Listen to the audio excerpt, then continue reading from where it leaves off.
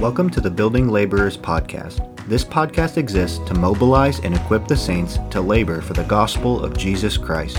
We trust and pray that the following content will encourage you to love Jesus and to labor for His glory.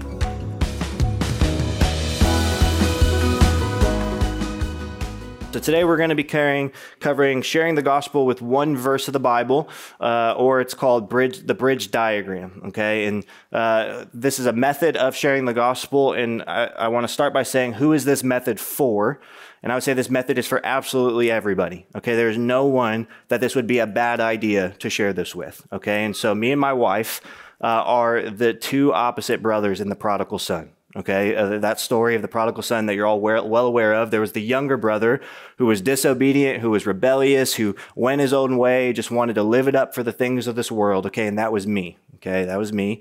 And then my wife was the older brother who was self-righteous and was moral and was good and thought that that's why he deserved to be in the party with his father, right? But both of us actually had this verse, this diagram shared with us when we were in college. And it applied directly to both of our lives because the gospel reaches all kinds of boundaries, all kinds of backgrounds, different upbringings and things of that nature.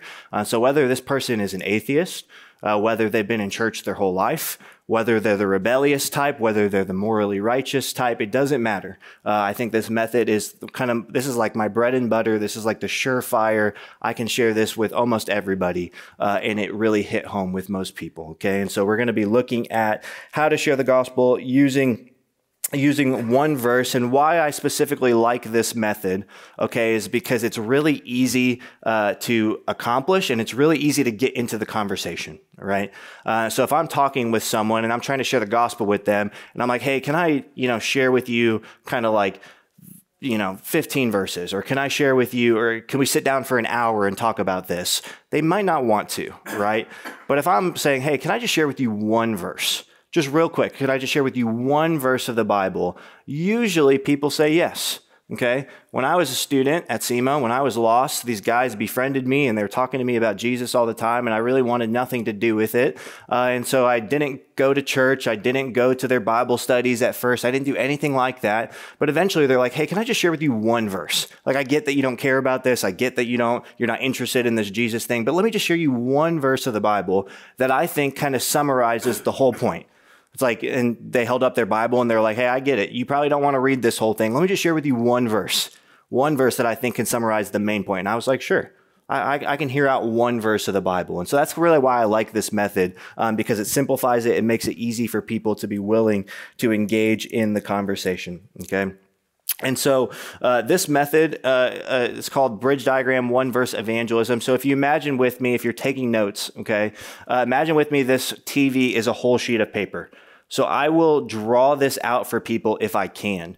If it feels appropriate, there's times where it doesn't feel appropriate to draw out something for someone. But even if you don't draw it out, it's really helpful to have the illustration, at least for yourself. So that way you kind of know where you're trying to go with it. You know where you're trying to, and what you're trying to even illustrate for this person. But if you imagine with me as we go that this is a whole sheet of paper, right? So I'll take a sheet of paper, I'll turn it landscape style.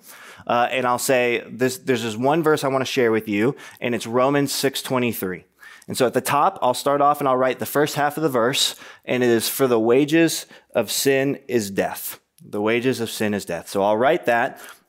And then what I'll do, and because I'm an excellent artist, okay, it looks actually worse than this. So you guys are blessed that normally if there's a whiteboard, I would draw it, but there's no whiteboard in here. So I had to make this for this. So it's going to look better than how I even do it. Okay.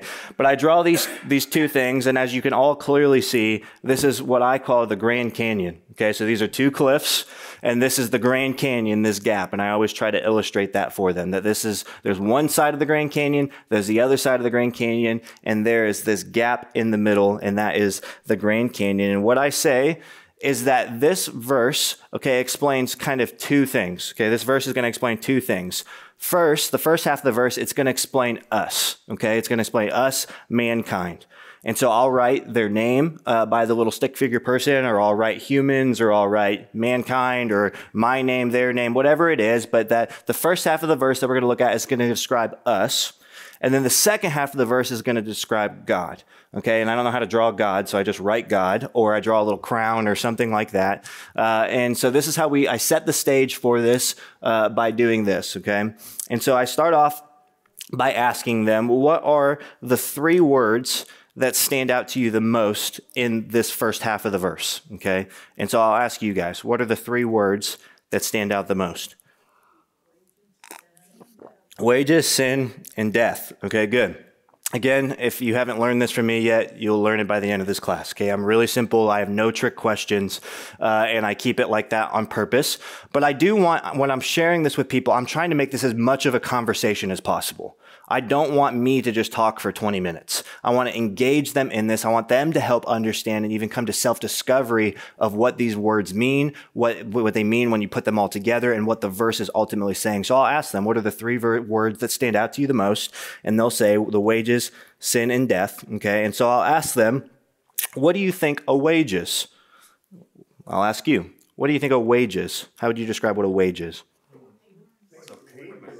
All right, that was excellent. I didn't hear any of you, though, because it was about 6 at once. Maybe raise your hand this time. Yeah. Okay, it's what you earn. Yeah, and then I heard maybe someone say a payment, right? So exactly. What I would say a wage is, it's something that you earn, or it's a payment. The illustration I use to help people understand this is, imagine if you had like a minimum wage, right? Imagine if minimum wage was $10 an hour, which it's more than that right now, which is kind of crazy. Okay, my minimum wage was like $7 an hour, and so I know some people in the room are like, I wish I had $7 an hour when it was minimum wage for me. But imagine with me it was $10 an hour, okay, and there was no such thing as taxes, and so I worked $10 an hour for 10 hours. I would have earned $100, right? But if my boss, after I worked 10 hours for $10 an hour, only paid me $40, I would be rightfully upset. Why? Because I earned $100. That was my payment. That was my wage, in a sense, okay? And so a wage is what you earned for what you've done, for what you've worked for, right? And so that is what a wage is. And so then I move on to sin. How would you describe sin? And I'll ask them that, and you get all sorts of answers, but I'll ask you, how would you describe sin if you only get a word or two? Well, fall short of the glory of God. Well, that was more than 2 words, though. Yeah. Okay, trespass, okay. Any others? What's that? Disobedience? Iniquity, okay. Missing the mark, okay. Imperfection, good. Yeah. Against God, okay. I think all of those are right. Okay, I'm not picking one or the other, saying one was better than the other. I think all of those are right. Okay, the one that I use is disobeying God. Just to put it as simply as I possibly can, sin is when we disobey God. When God has given us His law, He's given us His word, and when we disobey Him, we have sinned, right? And then everything else everybody said, you can expand on with them, right? So sin it does mean to miss the mark. That we have missed the mark, that we have fallen short of the glory of God, that we have sinned against Him, and we have missed the mark. We have sinned against God by disobeying Him, right? And so then we move on to death, okay? So death, that could be technically, when you share this with like, well, death means death, okay? But when the Bible is talking about death, what is it primarily usually talking about? Yeah, separation, spiritual death. And so when the Bible is talking about death, it's usually talking about hell. And we'll see that very clearly when we get to the second half of this verse, because there's going to be like a comparison thing going on here in Romans 6:23, that's what he's talking about. That he's talking about a spiritual death, that when we die, that we would go to hell. And so what I do is then I backtrack and I explain, okay, so what this verse so far is saying is that what we have earned because we have disobeyed God is to spend an eternity in hell. That's what this verse is saying, right? And usually it gets a little quiet or whatever it is, right? And it's like, that's hard to hear, right? Almost always my follow-up question is, do you think that that's fair? Do you think that that's fair that what we have earned because we have sinned against God is to spend an eternity in hell? Now, some people say yes, some people say no, okay? But if people say no, one of my favorite illustrations that I use to help people understand the fairness of this reality is the president analogy, okay? The president analogy, if you were, when I use this when I preached on Titus 3, so if you were here for that, you've heard this before, okay? But if I, for example, decided today that Praise was just looking at me real funny, okay? Like just all church, he just kept looking at me funny, and I just had enough of it. So I just walk up in the middle of class, and I just smack Praise as hard as I can in the face, okay? What do you think is probably going to happen to me? You're not going to be friends with Praise anymore. Okay, we're probably not going to be friends. He might slap me back, okay? Anything else? Okay. Okay. Yeah. The reality here is not that much bad is going to happen, okay? Yeah, I might get in trouble a little bit. He might slap me back. We're probably not going to be friends anymore. But at the end of the day, it's whatever, okay? So now imagine with me for a second that someone decides, man, I really did not like what Aaron just did, slapping Praise like that. So they call the cops. Dylan over here, cop to be, he says, I had enough. I call the cops, okay? A cop shows up and says, what's happening? And I decide I'm not done slapping people. So I turn and I slap the cop in the face. Okay, now what's going to happen to me? I'm getting arrested, okay? I'm getting arrested, okay? So I go to jail. I'm sitting there. I'm thinking about it. I'm still not done slapping people, okay? I get out of jail. I decide, that just wasn't, like, it was cool to slap Praise. That was fun. It was cool to slap the cop, but I got to go bigger. So I decide I'm going to go slap the President of the United States. Okay, this is not a political statement. Okay, pick whatever president you want. Okay, any of them. I decide I'm going to go slap him. So I jump the gate to the White House. I dodge the Secret Service, right, and I come up to the president and I haul back to slap him in the face. What do you think is probably going to happen to me? I like what Dan just did. He went like this. Okay, I agree. I think I might get shot, okay? I think I might get shot, and even if I don't get shot, I'm going to jail for a really long time, okay? And now my question is this. I did the same thing 3 times. What changed? Why did the punishment increase each time? That's right. The level of the authority of the person that I offended increased each time. And so no offense, Praise. You just don't have as much authority as the President of the United States, right? And so as the authority increased, the punishment rightfully increased, right? And so the person that we have slapped determines the punishment that is dished out, in a sense, is the way that I word it usually when I share it. And we have not just sinned against Praise or a cop or the President of the United States. We have sinned against God Almighty, the one who has created us, who has given us life and breath and everything. Is it fair that the punishment that we deserve for our sin is hell? Absolutely. Because God is a holy, infinite creator God, and we have rebelled against him not just once, even though once would be enough, as we know from Adam and Eve, but over and over and over again. We have slapped, metaphorically, God in the face with our sin, and we rightfully deserve to be punished because of who he is, because of his character, because he's holy. Does that make sense? Right? So I'll explain that. I'll explain that whole thing that we just went through. It's kind of weird because I'm like teaching it, but I'm also explaining it how I would explain it. I would go through this whole thing with them, walk through all the words, the illustrations. And so then we get to this point and say, okay, so if what we have earned because we have sinned against God is to spend an eternity in hell, that's really bad news. That is terrible, terrible news. But the verse is not over. This is only the first half of the verse. And so let's look at the second half of the verse because there is some good news to come. And the second half of the verse is, but the free gift of God is eternal life. But the free gift of God is eternal life. And so normally it's already up there, but I would do the same thing. What are the 3 words or phrases? This one's a little trickier because they're kind of phrases, but that would stand out to you the most, right? And so gift, God, eternal life. Right? And so if the first half of the verse describes us and our condition, what is the second half of the verse describing in relation to God? Well, at first it says that God offers a gift, okay? Offers a gift. What makes a gift a gift? No strings attached, okay? Unearned, perfect. Anything else? Any payment. No payment, okay? Yeah, free, right? It's free. It's unearned. There's no strings attached to it. And I love that it's in the verse. It literally just says free, right? So if I just pick one word, I'm picking free because it's in the verse, okay? A gift has to be free. Otherwise, it's not a gift, okay? It cannot be earned. It cannot be paid for in any capacity. Otherwise, it's not a gift, right? And I'll say this, okay? Christmas is coming up, right? And I'll ask them, did you celebrate Christmas? And, did your parents give you Christmas presents? And most people say yes. And I say, okay, is this how your Christmas usually went? You woke up on Christmas morning, there's presents for you, there has your name on it. You open it up, and it's a brand new Xbox. And you open it up, and you're so excited, and you hug your parents, and your parents say, man, I love you so much. That'll be $499. Is that what your parents say to you on Christmas morning?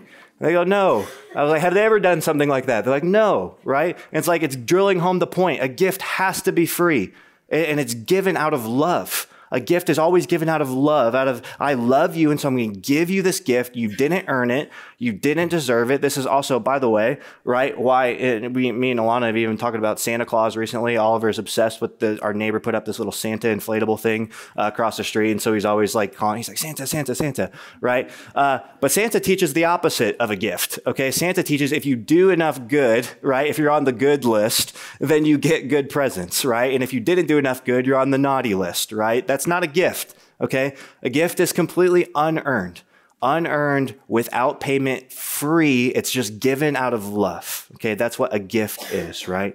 And so then I say, okay, this one, we could go all sorts of places with this, but if you had to describe God in a word or two, what do you think God is like? Who is God? What would you guys say if you had a word or two to describe who's God, explaining it to someone who doesn't know Christ? Eternal, okay. Just, okay. Holy, creator, supreme creator. Sovereign, okay. Good. Any others? Above all, good. All right. The word I use is perfect, okay. Again, everything you all just said, absolutely right. You can use any of those words, okay? The reason I pick perfect, especially as we're going through this, is because we are not. What separates, this is kind of, you're going to see it, they're opposites here, right? We earn versus a free gift. We have sinned, we're imperfect, but God is perfect, okay? And at the end of the day, what makes God God is that he is perfect. He is all of those other things because he's perfect. If God was not perfect, he would no longer be God, right? He would be like us. He would have sinned, right? But no, God is perfect. Or another word I use a lot is holy, right? God is holy. He is set apart. He is other than. He's the creator. And then you can obviously explain and expand upon it a little more like you all just did. But he's perfect. He is the perfect creator God of the entire universe, okay? And then the last word, life, okay?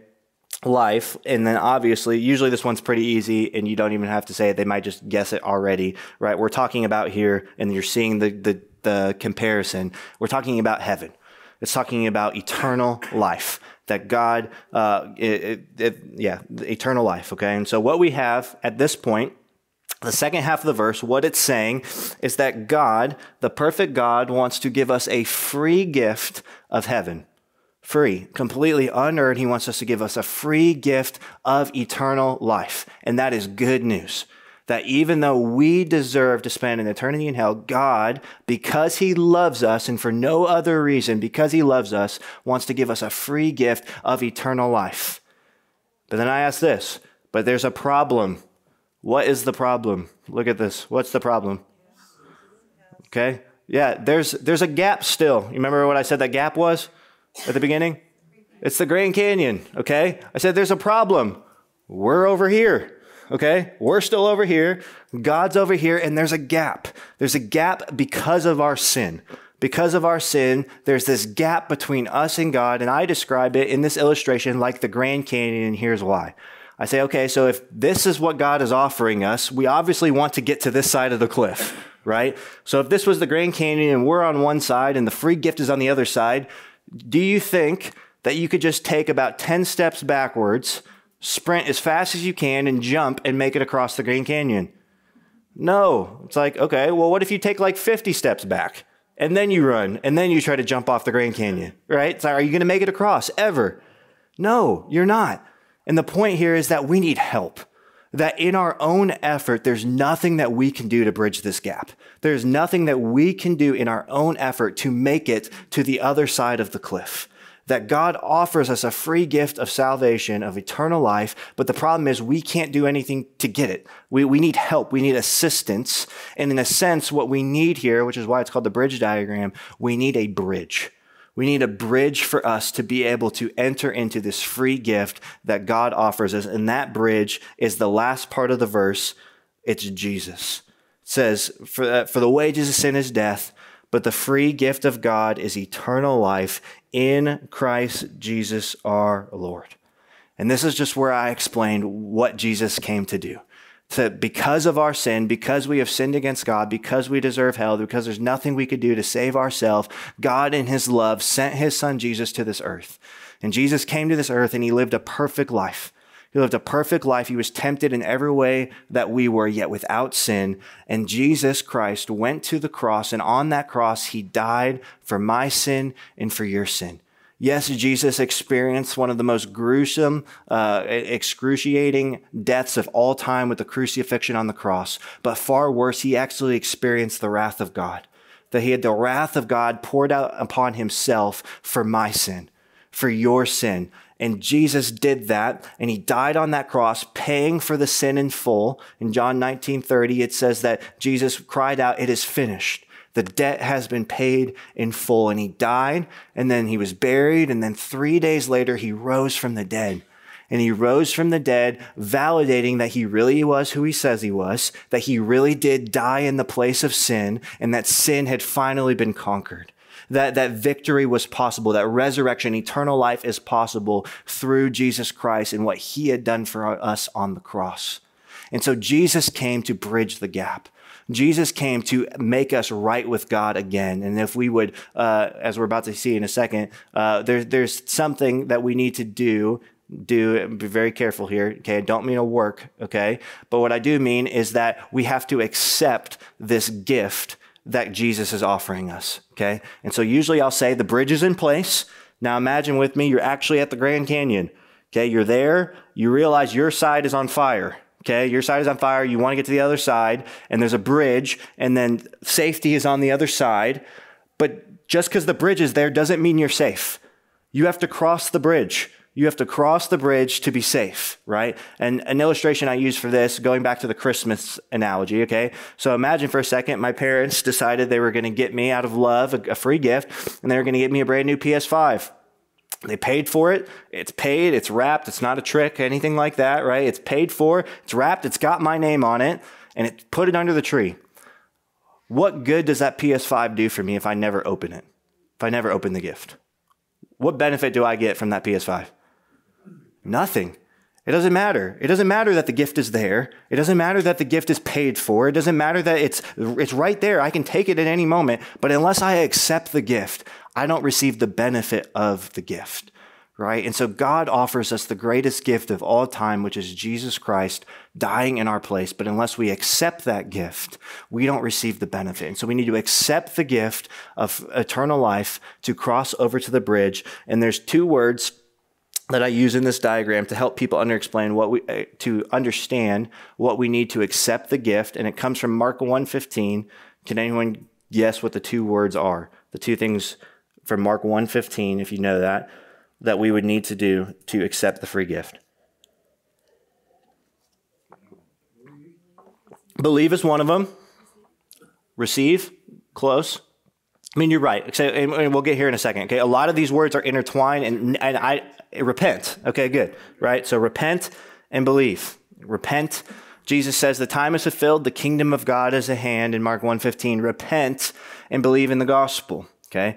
All of those words I think are intertwined. Okay. And so let's just get that out of the way right now. And I would love to do a study on it one day, but there's all sorts of words about receive, right? Or accept, or believe, or by faith, or all of these things, but they're all necessary and they all work together, right? That repentance is truly a sign, a genuine sign that our faith is genuine. Genuine faith leads to repentance, right? And so salvation is by faith, and faith leads to repentance, and repentance is born out of true belief. And so they all work together, right? And so Jesus gives us this model in Mark 1:15 that we need to repent and believe the gospel. And so I asked you, what do you think it means to repent? What would you say? What does it mean to repent? To change direction, yeah. And so I always say it's an old military term that means to do an about face, okay? So back, if you were in the military and you were walking with your platoon, and you're walking and the commander yelled, repent, you're walking this way, and then you would turn around completely in the opposite direction, you would start walking in a new direction. Okay, so repentance is a turning around. It's I was going one way, and so now I'm going to turn around and go a new direction, right? That's right. That's right. And repentance, it's really getting at a changing of our minds. Okay, it's a turning away from I'm either trusting in myself to be saved, or I don't believe in God, or I don't believe in what Christ did, or whatever it is. But I'm changing my mind. I'm turning away from that, and I'm believing. I'm going to believe, I'm going to trust, I'm going to follow Christ. And then when I repent, when I put my faith in Christ, then I'm going to live a lifestyle of repentance. That the Christian life is a life of repentance because of what Christ has done for us on our behalf. So we need to repent. And then we need to believe, okay? This is a little tricky, but how would you, if you had to really simply explain to someone what it means to believe, what would you say? Trust. You hit it. You just saved us a ton of time. Okay, that was what I was looking for, right? I would say to trust. I think that's the better way of explaining it, because we say believe for everything, okay? You just go around, you see people on their bumper stickers, it says believe. It's like, in what? Or like, what does that mean? Like, what am I supposed to do? Like, believe in, what are you talking about, right? Believe means really to trust, okay? And so if I believe, right, that a parachute really can save my life if I jump out of a plane, I'm trusting it with my life. The way I know if I really believe is if I put the parachute on and I jump out of the plane, right? That's how I know if I really believe that the parachute is going to work, okay? And so believing is trusting, right? And so we need to repent and believe in the gospel. And what is the gospel? It's the good news. And in a sense, what I say is it's this. What do I need to believe in? What do I need to trust in? It's this whole thing. I need to believe in, I need to trust in, I need to believe that I really have sinned, that I have sinned against God, but that God in his love offers me a free gift, and that the only way that I can be saved is through Christ, through his finished work on the cross on my behalf. And if I would repent and trust in his work alone in the gospel, he'll save me. He'll save me. He'll give me this gift. It'll be credited to my account. The gift has been opened, and now I'm on the other side. And now I get to spend all of eternity with God forever, purely because of what Christ has done, right? It has nothing to do with what I have done. All I've contributed to my own salvation is sin. But Christ came, died in my place, and if I would repent and believe in him, he'll give me a free gift of eternal life forever. Does that make sense? Everybody with that? All right. Another one I used, a quick one for illustrations as far as the believe go, and I use this a little bit with the parachute if someone's really not understanding it, right? Because a lot of people, if I'm honest with you, we share this and they'll say, and I've had the privilege to share this diagram, I mean, with hundreds of people. A lot of people will say, I believe that. I believe that. I believe this. But in reality, you know, if you know them and you're friends with them, that their life is not following Christ whatsoever, right? But they would say with their mouth, I believe this, right? And so an analogy I always use is I say, okay, well, look at this chair for a second. Imagine with me that I told you, man, I really believe that this chair is going to hold me up. Like, I believe if I sit down in this chair, it's going to for sure hold me up, right? And then you said, okay, Aaron, well, then sit in the chair. And I said, well, I don't want to. I don't want to sit in the chair, but just trust me. I believe it, okay? I believe it's going to hold me up. And they're like, well, then sit in it. And I'm like, no, I don't have to. I don't have to sit in it. I believe it, right? The way you would know if I really believe the chair would hold me up is if I actually sat in the chair, right? And the way that we really know if we've trusted in Christ, in a sense, is that there's repentance taking place in our life, that there's a change of life, that we've really sat in the chair, that we've really experienced the grace and the goodness of God and the free gift that he's given us of eternal life, right? And so that's just another one that I use with people a lot. Kind of even in summary, so this is the bridge diagram, one verse evangelism. Again, I always find it helpful to draw it. And so if you have the opportunity, if it feels appropriate, draw it, because we learn better with visuals and with illustrations, right? Like even in sermons, when Pastor Gary can give a good illustration, like helps connect what it's saying and helps it stick in our mind. But even if you don't draw it, I use this all the time, but I just walk through it. When I was down in Laredo with Johnny, we were going around Laredo and we were sharing the gospel with people. I just shared this verbally with people. I didn't have a pen or a paper, but I could just, because I knew it, because I'd spent time knowing it and I knew the illustration in my head, I could walk through them with this one verse. And again, just even walking up to strangers, I was able to be like, hey, I know you don't have a lot of time. Can I just share with you one verse? And the goal would be that we know it so well that I could share this in 3 minutes, or I could share it in an hour. And that's kind of the benefit. It's like, if I only have 3 minutes, I could share with you the whole gospel in 3 minutes, one verse of the Bible. But if you're engaged and you're asking questions, we could tease this out for an hour. We could go back and we could talk about what is our sin really that bad, and why does that deserve hell? We can really talk about the nuances of God and his love and why he would do this, and the finished work of Jesus on the cross, and what repentance and faith really looks like. And so we could tease it out as we need to, but we could also condense it down as much as we need to as well, which is why I love this. So that way, if you only have 3 minutes, you have this tool that you can just pull right there. I have one verse. Can I just share with you real quick? And I could share with you the entirety of the gospel just using this one verse. I saw a hand maybe. Yeah, absolutely. And even going off of that, when we say hell, even Christians, if we just be honest, sometimes we kind of just shrink down in our chair a little bit, and it's like, it's just like the one taboo word. It's like, let's just not talk about that, right? But the reality is Jesus talked about hell more than he talked about heaven. The reality is that if we don't really understand our sin, we will not understand Christ. We won't understand what he did, why he did it, and our need for him, if we really don't understand the bad news that we have sinned and deserve hell. But the good news is that he loves us anyway, sent his son Christ to die in our place, right? Yeah, in no part did we have anything to do with this. And that's why I even use the Grand Canyon thing. It's just like, there's literally no chance that you're jumping across the Grand Canyon. like you can't do it. Like, no part of this. Like, we are stranded on this island, and we put ourselves there because of our sin. But God came and sent a bridge, and then brings us across the bridge. And so I'd encourage you to use this, pray this, think through people. Again, it's so easy to just be like, can I just share with you one verse? You never know what kind of conversations you can get in. This is just, I'm going to show you this photo in a second of one of my more encouraging times of sharing this bridge with people. And so I've shared it with, like I said, hundreds of people before in all sorts of different contexts, whether it's my family, whether it's a stranger that I'm never going to see again. But in Florida, when I was on, like I talked about last week, the Tampa Project, we would go around once a week to the beach, and we would try to share the gospel with people. And largely we would use this as a tool, just as hey, can I just share with you one verse? And we ran into this group of guys, and we bought a skimboard, from Walgreens for $5. And with the intention of, we're going to walk around, we're going to find some guys that look like they would want a skimboard. And so we found these guys, me, and then this guy's name's Cade. He was in the ministry. All these other guys, we had no idea who they were, but they looked like they wanted a skimboard. And we said, hey, do you want the skimboard? Like, we're not staying here very long. Like, we'll just give you the skimboard. And they were like, yeah, we would love it. We're like, hey, do you mind if we just share with you guys one verse of the Bible? Like, do you guys ever read the Bible? We started a conversation. They're like, no, like, could we just share with you one verse?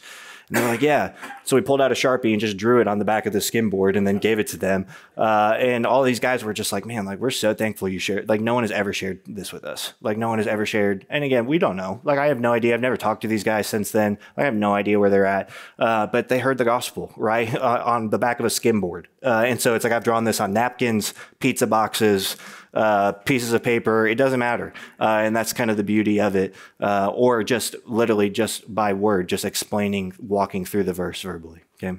All right. Well, that's all the time we have. And so thanks for coming. Look forward to meeting next week. Thank you for listening to the Building Laborers podcast. If this content has blessed you in any way, please like, follow, and leave a review on whatever platform you listen on.